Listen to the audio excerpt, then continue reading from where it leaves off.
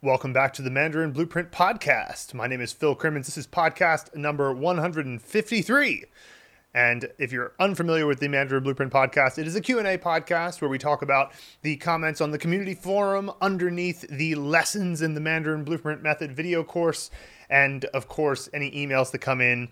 And we also talk about certain things related to the course that are a bit more specific towards the end of the podcast. But you can count on the fact that whenever you listen to the Mandarin Blueprint Podcast, there's always going to be little hidden gems of Chinese knowledge, but also how to keep a good attitude while you're studying, how to maintain it over a long period of time, which can be very tough. You can have times in your study process where, some days you're very energetic and full of purpose, and then other days you just want to take a nap. And so how do you stay motivated for such a long-term project that is going to follow you through the gamut of human emotion and human moods and how you're doing day to day? So you'll always find some good and helpful tips on the Mandarin Blueprint Podcast. So before we get into any of the Q&As today, I'd just like to give you some updates. As we speak, our assistant is getting ready to publish the intermediate course stories. They're finally ready. We have all of the stories moved over to our website, and it's just a matter of getting the links into the lessons and double checking that all the lessons have the correct text in them. But big thank you to Ija, who was the person who coded all of the lessons to have this great text tracking, and it's really awesome. It's quite a good experience to have the text tracking the way it is, because what you can do is you can actually click on any sentence as it's on the screen, and it will start the audio from that point. And that is particularly useful for so say first you read and watch and listen to the whole text, and you've got the text tracking, so where the audio is highlighted in the text, and you read through the whole thing, and there's a particular sentence that you want to hear again, or you want to shadow. You can just keep clicking the sentence over and over, and since it starts right when you click, it's particularly good for shadowing, because the idea with shadowing is you're supposed to read, speak, and listen at the same time. So if you know exactly the starting point, because it's exactly when you click, it really is super helpful. So that's coming out very soon. The intermediate stories, you'll be getting an announcement on the intermediate course about that. If you're not to the intermediate course, not to worry. That's totally fine. If you're in the intermediate course already, then you'll want to check those out ASAP. So if you're in the foundation course still, it's essentially just news that the intermediate course that you'll eventually get to is going to be now improved. And another note on that is the vocab boost lessons are also almost ready to go. I'm just getting the flashcard deck prepared for it. We got all the audio files for them, and I'm just placing them in the right spot. And so that very soon will be ready to go, including another 112 sentences, 112 usages of some new words we've been adding into the intermediate course based on the new HSK. So I've talked about that on a few previous podcasts. I won't go into too much detail here, just to say that it's almost ready to go. Another thing, the Mandarin Blueprint GoFundMe is still happening for the advanced course and getting that out. In the past 10 days, we've gotten 2 $500 donations, one from Soren and one from Clifford. And so thanks so much to both of you, because you gave a $500 donation. When the advanced course comes out, you'll be getting that for free. And we really appreciate the support. Any donation helps. It's a massive help to get the ability to work on it without sort of fretting too much about our financial situation as a company.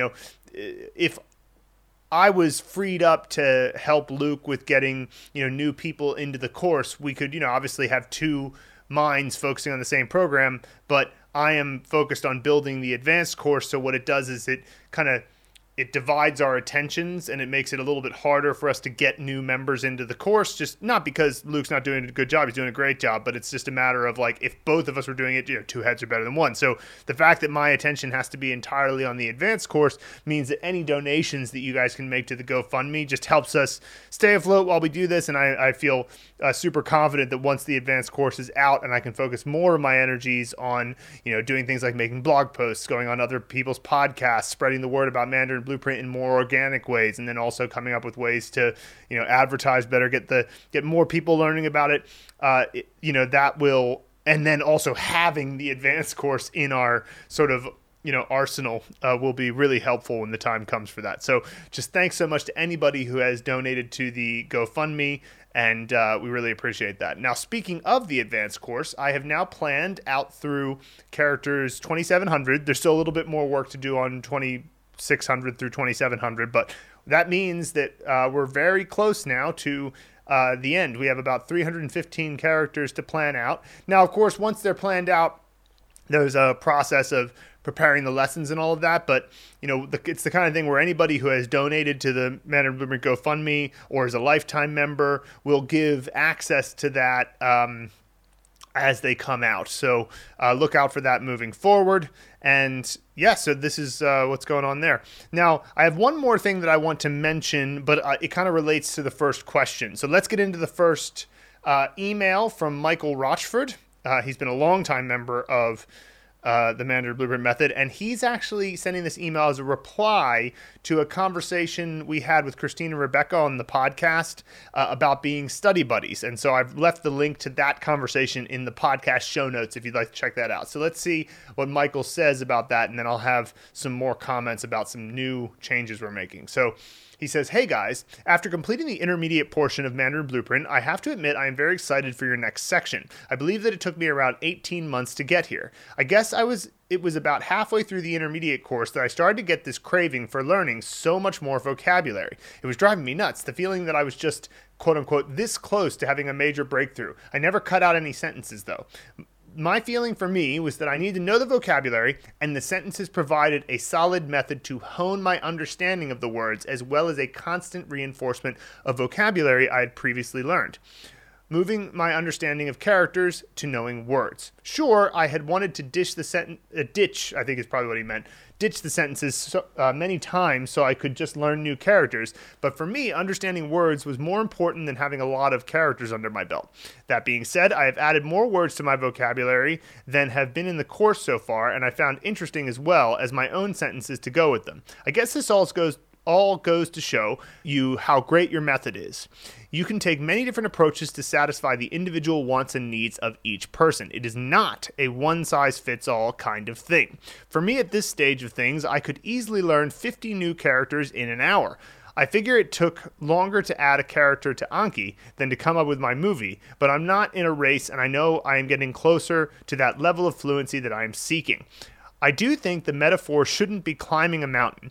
Maybe that was at the beginning of your course, but rather I feel like I am walking down that mountain, and it's starting to snow, and you guys have just handed me a pair of skis. Though all of this has been a great trip and has been fun and exciting at every turn. Thanks, guys. I am still having a blast, Mike Rochford." Yeah, so the really interesting comments here from Mike. And, one of the things we talked about in that conversation with Christine and Rebecca was the way that when you get into the intermediate course, the sentences can start to get a bit overwhelming because naturally as you gain more characters and you so if you have 1,500 characters learned, then character number 1,501 can combine with any of the previous 1,500 characters. There's 1,500 possible combinations for a new word. So naturally you're going to have more words unlocked as you get deeper into the course. And so if there's a sentence for every usage of every word, it can start to feel like, wow, there is just a lot of sentences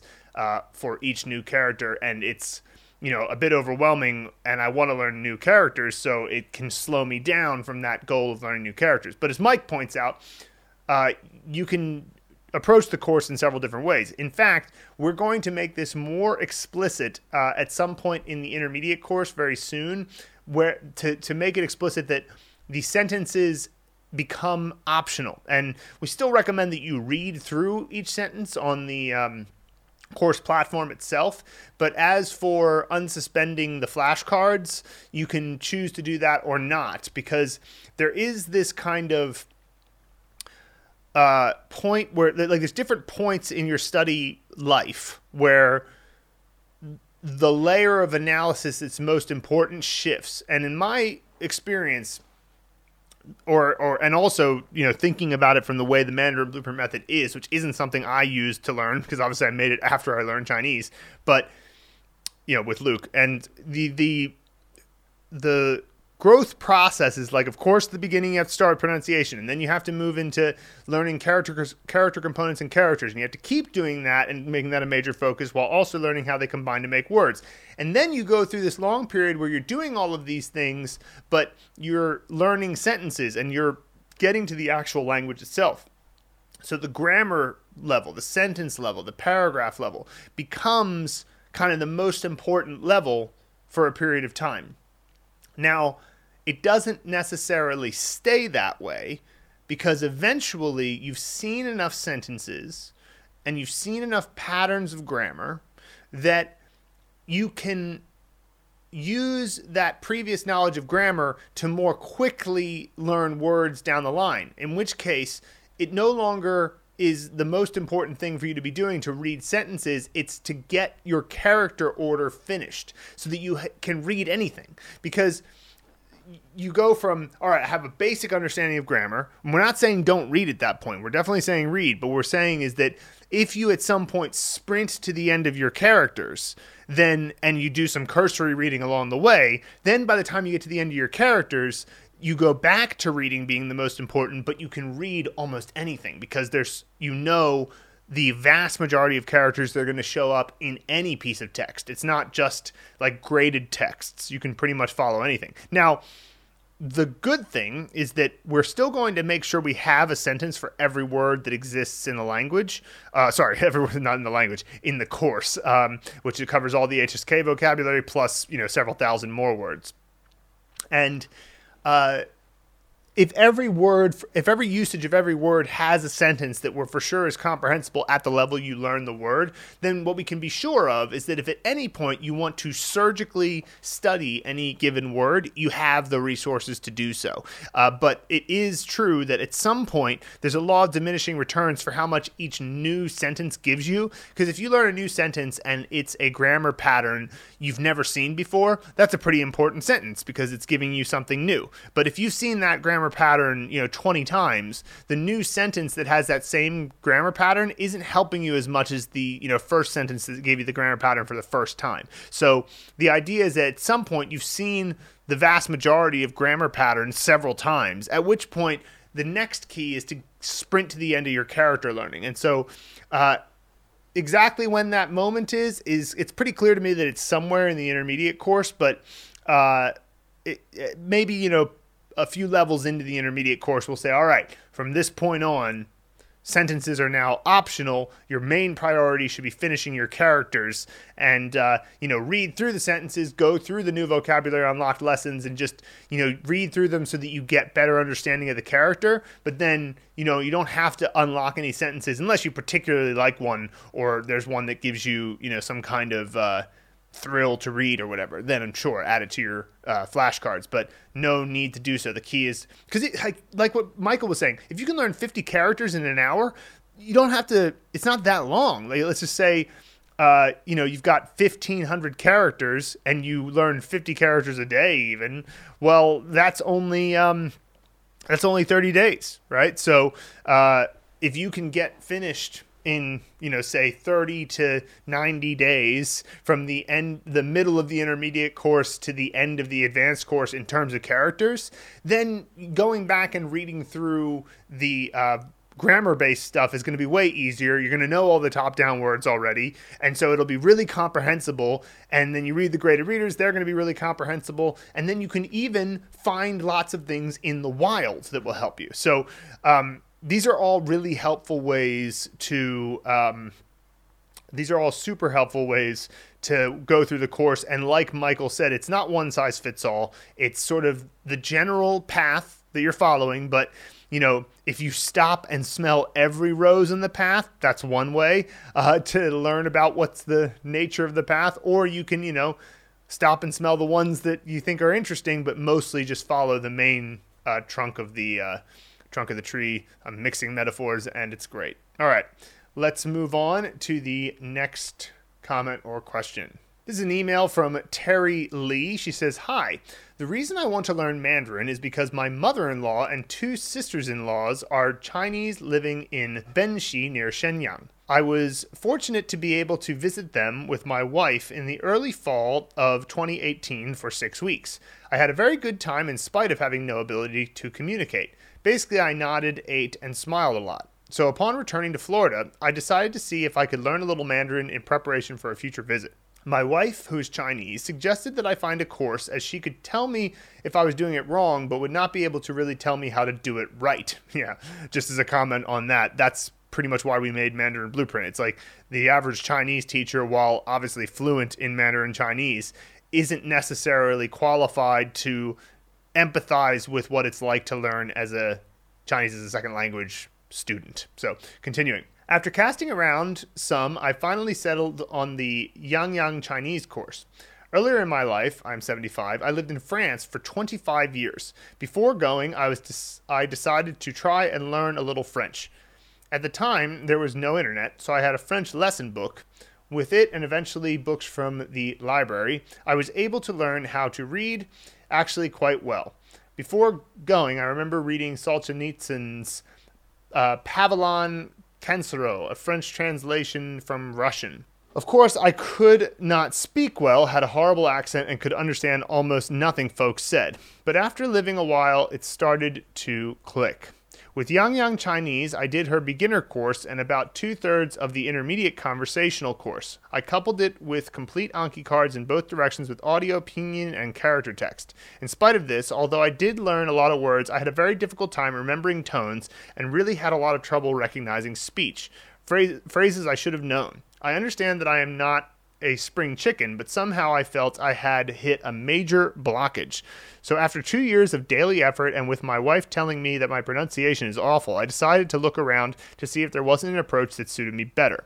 I have heard of memory palaces before and even read an article by a guy named Mullen that talked about using such a technique to learn Mandarin. However, it was more theory and not a guide that was complete enough to be of use to me. Eventually, I stumbled on your course.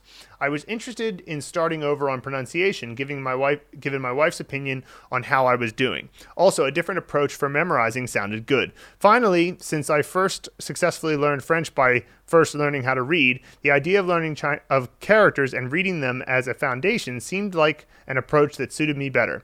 Yang does have a character course, but she doesn't recommend it until after completing intermediate conversational. So after 2 years of effort for so little foundation to stand on, I decided to start over with your course. Understand, I'm not criticizing Yang. I probably learned more than I'm aware of, but my progress was slowing and I didn't see how I was ever going to get to the point where I could read.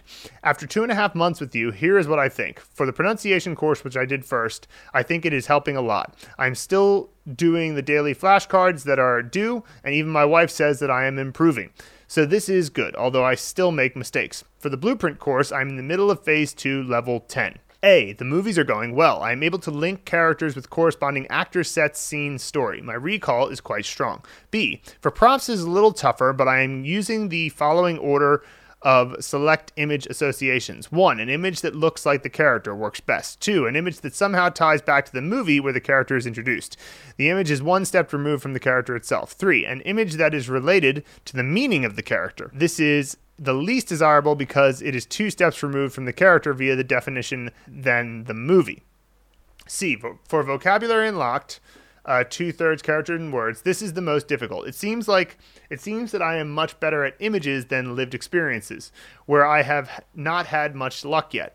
But it is still not very easy to come up with images that associate well with multi-character words. And unlike props, I do not have a good strategy for linking them to their underlying characters. Even so, I'm doing okay so far, but I'm a little concerned this is eventually going to be a problem. In summary, I'm happy with how it is going so far, and I enjoy my daily study sessions consisting of Anki review and average around 4 lessons a day, approximately 1 character, and all it entails. Thanks, Terry Lee. So that's great to hear. Obviously, it's good to hear that you have a wife who's going to give you objective feedback, and she's telling you that your pronunciation is doing well. It's not surprising to me. Our pronunciation course is pretty solid. And, it's like obviously I am a fan of, I think she calls it Yo-Yo Chinese these days, Yang Yang. I like her course, but is a thing of disagreement that I've always had with her is that I don't think that Chinese is easy enough to learn conversationally for many people without having the foundation in the characters. If you're an adult, like obviously if you're a kid, that changes things around a little bit, changes the equation. But if you're talking about adults, I think Chinese has too many homophones to justify focusing only on spoken Chinese at the beginning without that foundation of understanding the differences in the written language. So that's, obviously the opinion and the philosophy behind why Mandarin Blueprint focuses so much on reading. So that's point one. Next, the movies are going well, which is great. That's going to help you a lot. It's going to help you with your tones, right? Because you're going to know exactly what the tone is based on the room you're in the set. So that's awesome.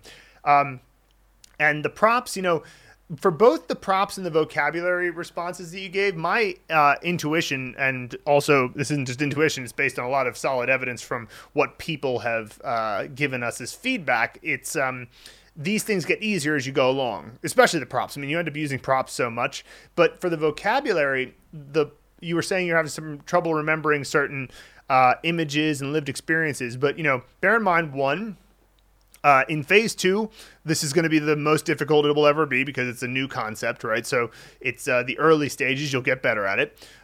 2, the using this technique for vocabulary is only really necessary for your foundational learning, and we stopped doing this in the intermediate course because you don't need as much help through images or lived experiences, because what you get starting from phase 3, which you haven't yet started, is grammar understanding. And once you have understanding of grammar, then you can learn a new word, not just from the lower level by combining two characters that you learned via the Hanzi movie method, but also from above by seeing the word in the context of a sentence or in the context of paragraphs or several paragraphs, which really helps you grasp a word, because you're not just dealing with the bottom-up approach, you're also working from both sides. And like a character, if the character happens to be a one-character word, then you can use a sentence to learn it. But if it's just a character and then it combines into a two-character word and then you use it in a sentence,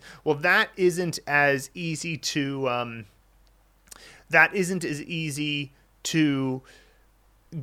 jump 2 layers. So you're looking at one character by itself and then you jump 2 layers to a sentence. It might not be as comprehensible, but if you've already learned the word because you learned the 2 characters and then you see that 2-character word in a sentence, it's much easier to learn. And so really the images and the living links and the lived experience and all of that, that's just a stopgap until you have enough grammar understanding to be able to learn either bottom up by knowing the characters or top down by knowing the grammatical structures. So that will get easier as well. So keep it up.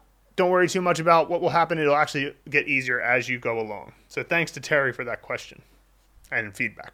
Gerardo Medina in the community forum, he says, 大家好,我叫 Gerardo. I'm very excited to start this course. After a 10-year gap in my study of Chinese, I started again last year and got my HSK 3 certification. Congratulations.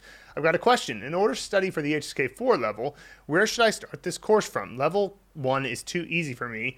Thank you, Gerardo. Well, we have an article all about how intermediate students should approach the course, so I believe we sent you that article, but I would just mention that it's a little bit tricky because the HSK 3 from last year is now old, and they've updated it. So the HSK 3, the new HSK 3, is actually around the same level as the old HSK 4. So interestingly enough, you may end up taking what is called the HSK 3 again, because they've updated all of them. So the vocabulary, it's the number of words in the HSK 3 is higher, and the number of concepts it covers is higher than the previous HSK 3, and it's much more akin to what the old HSK 4 was. Now, the way we've set up the course is that the foundation course covers through the HSK 1. The intermediate course covers through the HSKs 2 and 3. The upper intermediate course, which is not released yet, still in production, is going to cover through the HSKs 4, 5, and 6, and then the advanced course will cover through the HSKs 7, 8, and 9. The 7, 8, and 9 are brand new. They didn't exist before. It stopped at HSK 6, but again, there's a whole new setup now. So that's how the course is going to shake out starting... Well, I mean, it's how it currently shakes out, and then it's going to, as we get the upper intermediate course and the advanced course done, it'll cover all those levels. So that's how that works. Annette Bicknell by Community, she says, is it just me or do others also experience that writing the character in the correct manner goes out the window when recalling a character going through a scene in the head? I write the character according to the order props show up in the story, which is not how the character should really be written. I try not to do this, but it comes naturally with recalling the scene. I feel like I am fighting instinct on this one. I should say that writing a character in the correct manner does flow and look better because the props in order writing looks awful, but I do end up with the right character. Thoughts? Well, I think that you should write the character how you recall it when you're doing your Anki card, and then when the card flips over, make sure you follow the stroke order GIF and do it the same way as the stroke order GIF. And the reason behind that is that it's not, in my experience, you start to get a feel for stroke order if you just follow the GIFs. And it's not something that you need to particularly focus on too much. You just need to do it correctly, and the GIFs are right. So just do it correctly, and then eventually you start to get a feel for just how it works in general. It's not something you have to put a lot of conscious energy on, in my experience. So if you write it, in the wrong stroke order when you're doing your initial before you flip the flashcard, but you still got it right, you can still mark yourself right, and then just practice writing it the correct way a few times, and then, my prediction is that it won't take very long until you just naturally are starting to write them correctly. I think this is a short-term problem that will cease to exist as long as you follow that instruction. So, yeah. Brandon L. on Compound Final, yo. He says, hey, Mandarin Blueprint, I'm going through the PM course again, and I'm getting real mixed up with the Y initials. The Y is not said like it is in English, right? But when I hear y'all speak it, it certainly sounds like that way in yan, yo, yang, yong, and yao. I know it's supposed to be the initial I, E, but it sounds like a Y to my ears. And when I try to say it as E instead of yi, I say it incorrectly. Could you all clear this up for me? I think I am confused about something or otherwise psyching myself out. Yeah, all this really comes down to is that, well, first as a reminder, the Y is just there for spelling. It's just a combination of vowel sounds. So for example, I, O, U, I, O, U, I, yo, yo, right? So if you break down yo into I, O, U, it sounds like a Y because I-O, yo, yo, yo. It sounds like you're going y, but that's just the sound that naturally kind of happens when you're saying I-O, U next to each other, or I-A-O, yow, yow. I'm not emphasizing the y sound there. It's just I-A-O naturally sounds that way. And so auditorily it sounds that way, but there's no extra emphasis that I'm putting on the Y because the Y sound in terms of saying y'all, right? Y'all. That is not a sound in Chinese. But it can be that it sort of auditorily sounds very similar simply as a result of putting those vowel sounds together. So that's really what's going on here. I would just say that. Oh, and I will also mention that suppose that you accidentally put that extra Y emphasis on there. It's not something that's going to make you misunderstood. It's not such a problem that it's if you add that Y sound, then for sure Chinese people are not going to know what you're saying. It's not like that. It's not that big of a problem, but it's just in the pronunciation mastery course, we want to be quite accurate in the instructions. So technically it's not there, but even if you added it, it's not that big of a deal. So, yeah, that hopefully answers that question. Next, we have Ann Giles on Make a Movie for She says, I tried to make a context for myself for things currently happening. How does this look? 我吃了米饭. I ate cooked rice. 我吃着米饭. I am eating cooked rice. and 我会吃米饭. I will eat cooked rice. Yeah, I mean, these are all technically correct, and you've got the basic idea. And, it's interesting how with 这, and this is one of those things that there is not an objective answer to when it comes to when you do this or when you don't. But there are certain conventions of speech. So, for example, 我吃着米饭 is grammatically comprehensible, but most people would probably say 我在吃米饭. 我在吃米饭. And that is the same meaning, but for whatever reason, there are certain verbs that tend to get placed with 在 or 正在, which both mean presently happening. And there are some verbs that tend to get placed with 这.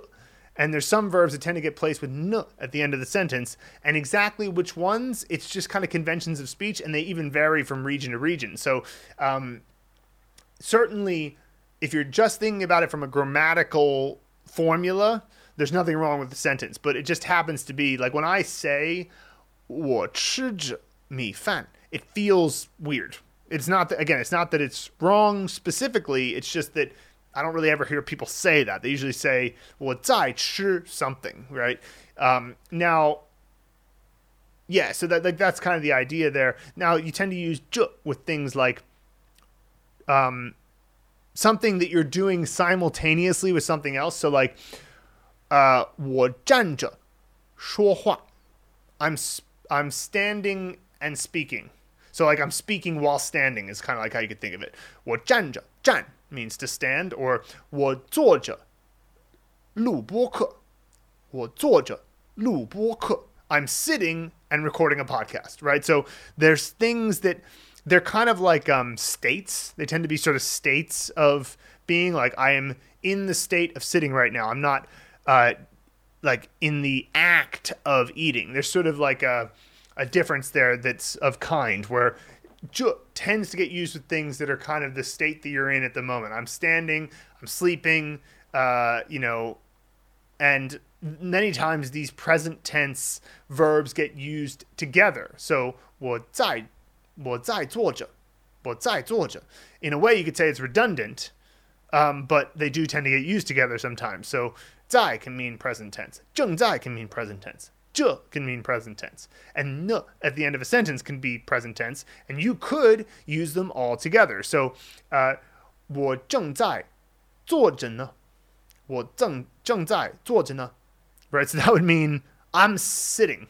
And I could just say 我在坐, or 我坐着, or 我坐呢. But all of these are kind of like, they're all technically correct. Which one is actually a convention and which one you will say day to day is just going to depend on your listening and all of that. So hopefully that's helpful. John Nomura on Vocab Unlocked from Zhong. He looks at this sentence. 他把同学的脸打肿了，所以父母都被老师叫来了学校. He hit his classmates' face and made it swell, so his parents were called to the school by the teacher. Is that translation correct? Pretty much. So the first half of the sentence definitely makes sense. 他把同学的脸打肿了. So that's a classic 把 sentence where you've got the object, which is the classmate's face, and what happened to it? It was hit 打 with the result of swelling, 肿. So that's fine. The first half of the translation is fine. So his parents were called to the school by the teacher. I think the one element of this that John is overlooking is the do something something le. So if I were to change it, that means already. So essentially, so his parents were already called to school by the teacher. There's an emphasis on it already having happened. So perhaps they got into a fight, and very soon after it, like the kids still crying or something, and the teacher has already called the parents to show that there's urgency to the situation. But that's it. Other than that, good translation from John. Jason Pan on 拉肚子 in context, which 拉肚子 means to have diarrhea. Simple question, but is 在 optional when expressing at noon, position and time, since I do not see it here? For example, 我在中午拉肚子不舒服. Or no, 我在中午肚子不舒服. Yes, you can say that. A lot of times with time, you omit 在, and it's not really necessary to say. You might say it if you're trying to emphasize that point. So if I would say 我在中午肚子不舒服, that would tell me that what you're saying is that you're trying to emphasize that it was noon. No, it wasn't the morning. It was noon, around noon or the midday that I was, my stomach was uncomfortable. So, that's just how it feels to me when you add the 在. But a lot of times when you're just saying a time of day, it's not necessary to say unless it's a particular point of emphasis. It's not necessary to add 在. Ben on 主要 in context. 公司的活动主要是什么? What is the main part of the company's event? If you wanted to ask what is the company's main event, what would you change? Well, it's funny. It's really easy. You just switch the position of 主要 and 活动. So, 公司的主要活动是什么? Right? That would make perfect sense. So, 活动主要是什么 is what is the main element of the event. So there's one event. But if I say 公司的主要活动是什么, it's saying what is the main event. Just a direct translation. 主要 main, 活动 event. So yeah, pretty straightforward. And Giles on Make a Movie for 的 or day. Another request for disambiguation. We've got day, must, more authoritative and commanding. 需要, need, more conditional. How about 必须, must?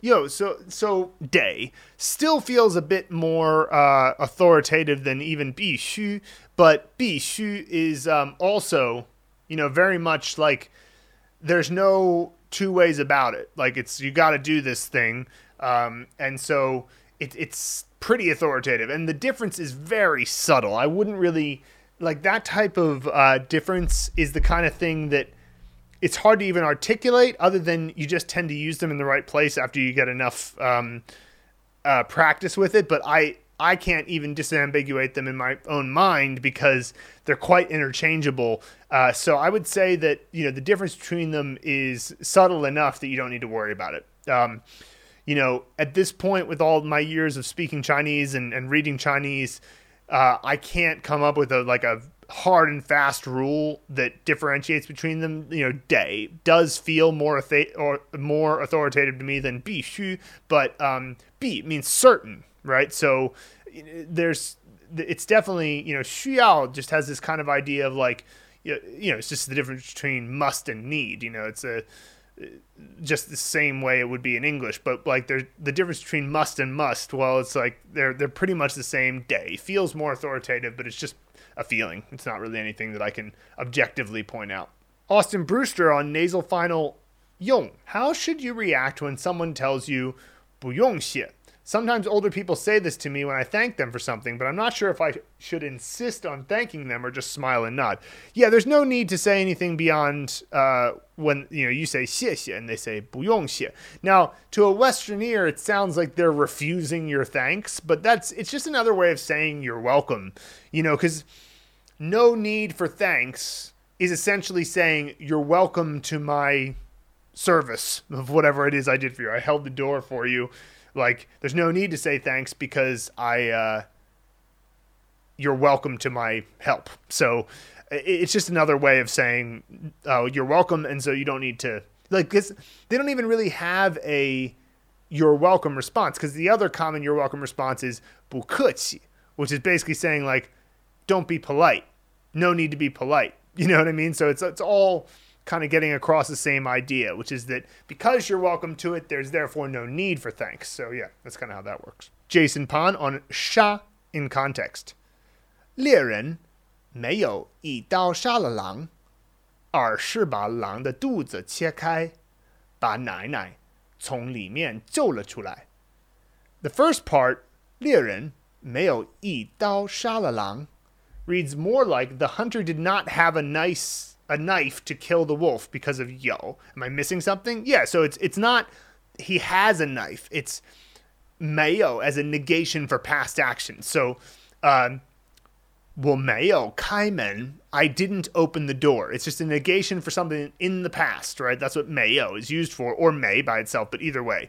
Now, another way to say that, another thing that 没有 is used for is to say I don't have something, but it's both. It has both definitions. So in this case, it's a negation in the past. Now, 一刀杀了狼, 一刀杀了狼, 刀, what is your grammar module tell you that Dao is doing here? Well, we have a number plus a something and then an action. So in this case, it's actually a measure word for a blow of a knife. 一刀, 两刀, right? So there's blows of the knife. So 一刀杀了狼, he didn't kill the wolf in one blow. Instead, he opened the wolf's stomach to get the grandma out. This is from Little Red Riding Hood, obviously, right? And so, so just to point this out, this is this is a measure word, and also I wanted to point out something else interesting about this, which is that sha, because sha completely and utterly ends something's life, you almost always use it with le, because technically le refers to completed actions, a change, or a complete and utter end to something, right? And so that's why you'll hear somebody say, 我要杀了你,我要杀了你. That would mean like, I want to kill you, but it sounds wrong because at first glance it sounds wrong because there's a le, and it's like, why would you combine yao and le in that way? But it's because le can be used to mean completely exterminate, and so that's my teacher in Sichuan University, Yo Lao Shi.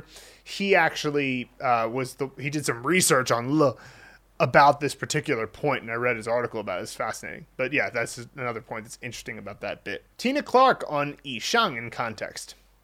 以上的话我只给你一个人说了. What I said above, I've only told you. Does this apply only to written text? I'm picturing someone referencing an email or a letter. Is it ever used to reference speech, meaning something like what I just said, I've only told you? I can imagine someone saying 以上的话 if they were like giving a speech, and so like actually referring to the words they said above. But that's because if you're giving a speech, there's kind of this sense that you're reading down a page, right? If you were going to speak to something that you've just said and it was just a casual conversation, you might say 我所说的话我只给你一个人说了, right? That might be what you might say. So 我所说的话, so 所 is short for 所有, which means all, right? So all the words I've said to you, I've only told you. Or you might just say 这些话, right?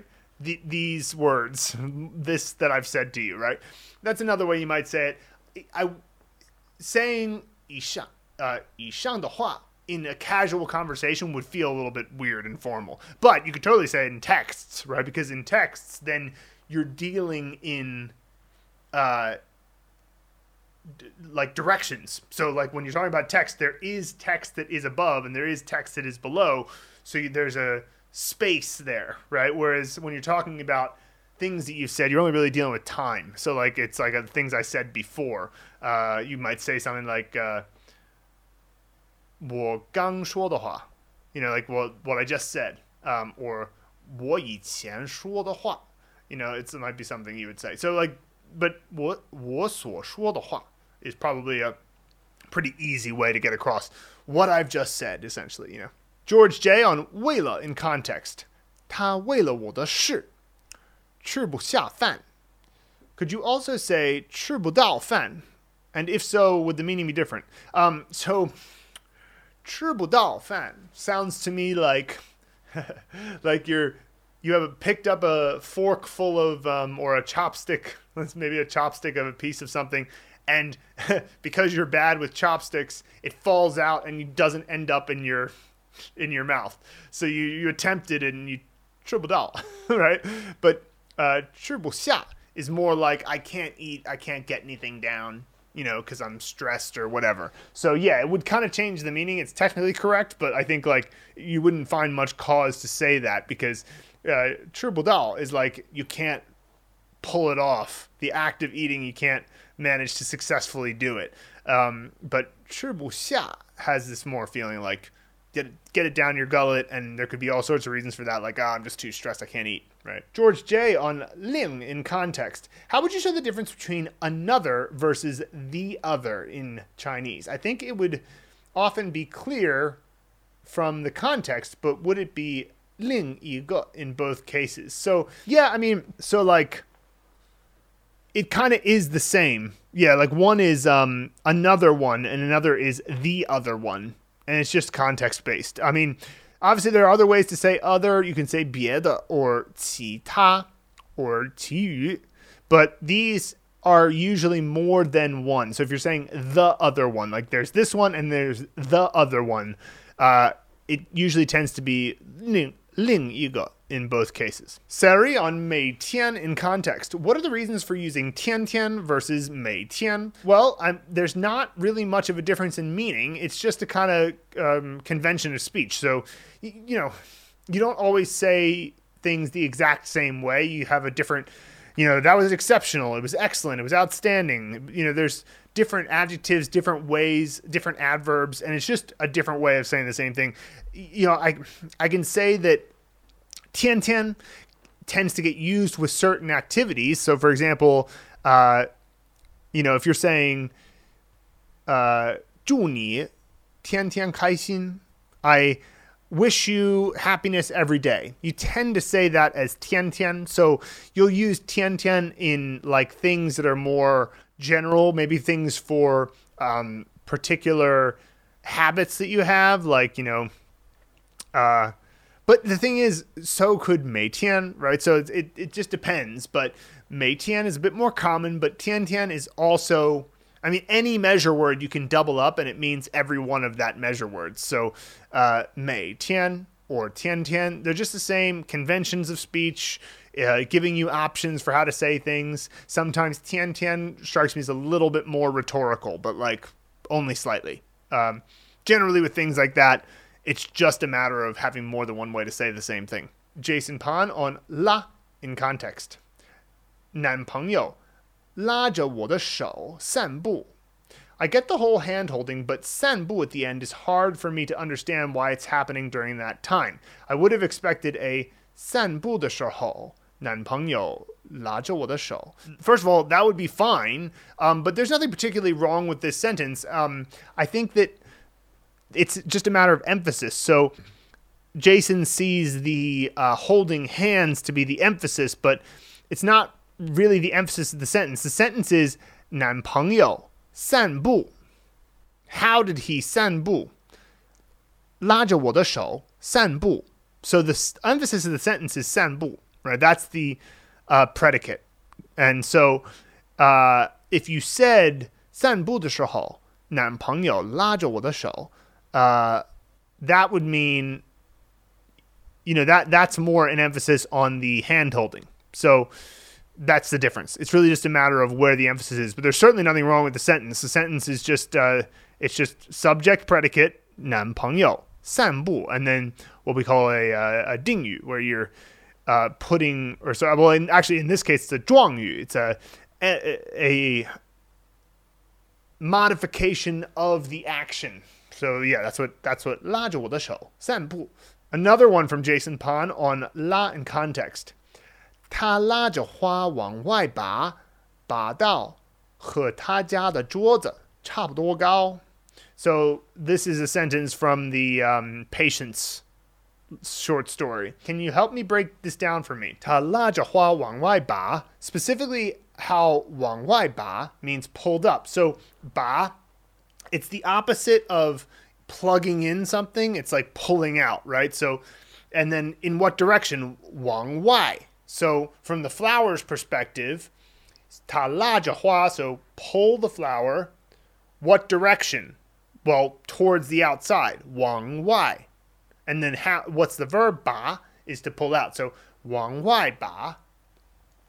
And that's so yeah, like ba is kind of like almost the result of the pulling, right? And so 往外拔, and then he has a second question here, which is also, is 加 to express desk? Does 加 help to specify an ordinary table into a desk? No, it's saying 拔到和他桌子差不多高. So that would mean pulled until it's as tall as his table. Which table? His 家的 table, right? So remember that you can often omit 的 when it's next to something you're very intimately related with, like, say, your house. So 他家 is 他的家, 他的家, 他的家的桌子. So it's the table that's in his house, the table that belongs to his house, as it were. Not just any old table, it's the table that belongs to his house. So all that is specifying is that it's a table in his house, not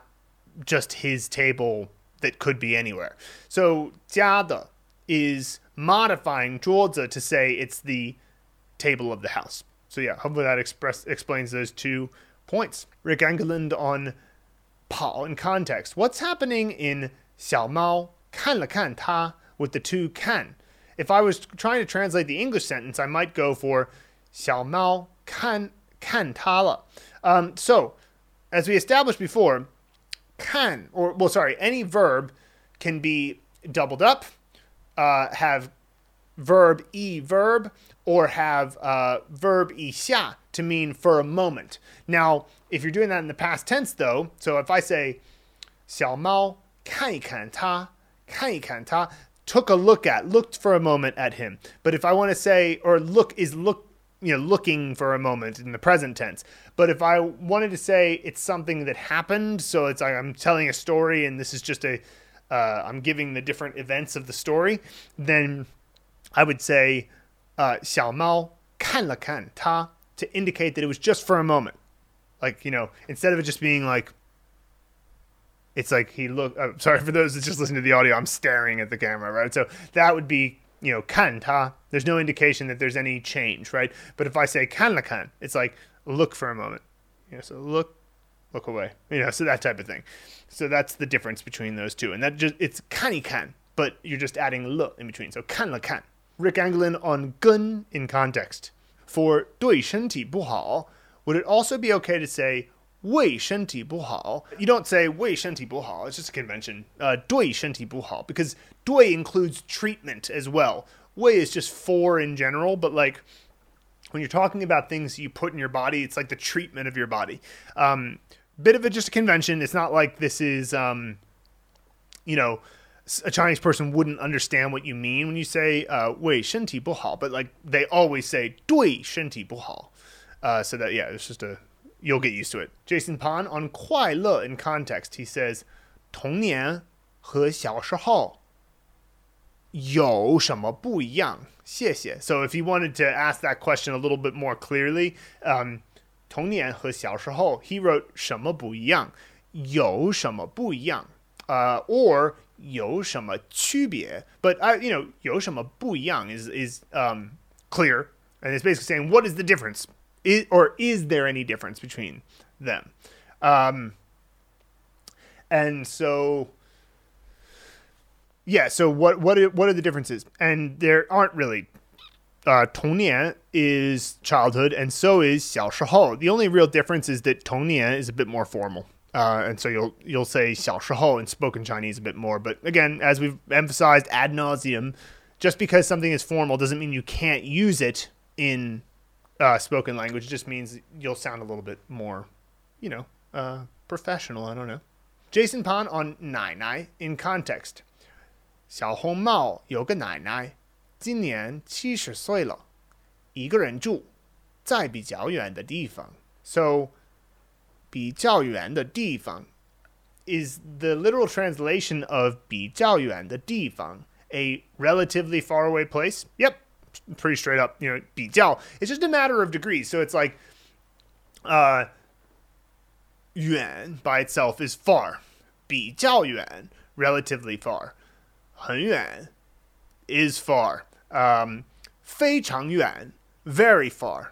特别远 extremely far. So you get the idea. Next, we have a few vocab living links. So these are recommendations for how to remember vocab words. So Helan on Vocab Unlocked from Yunqi.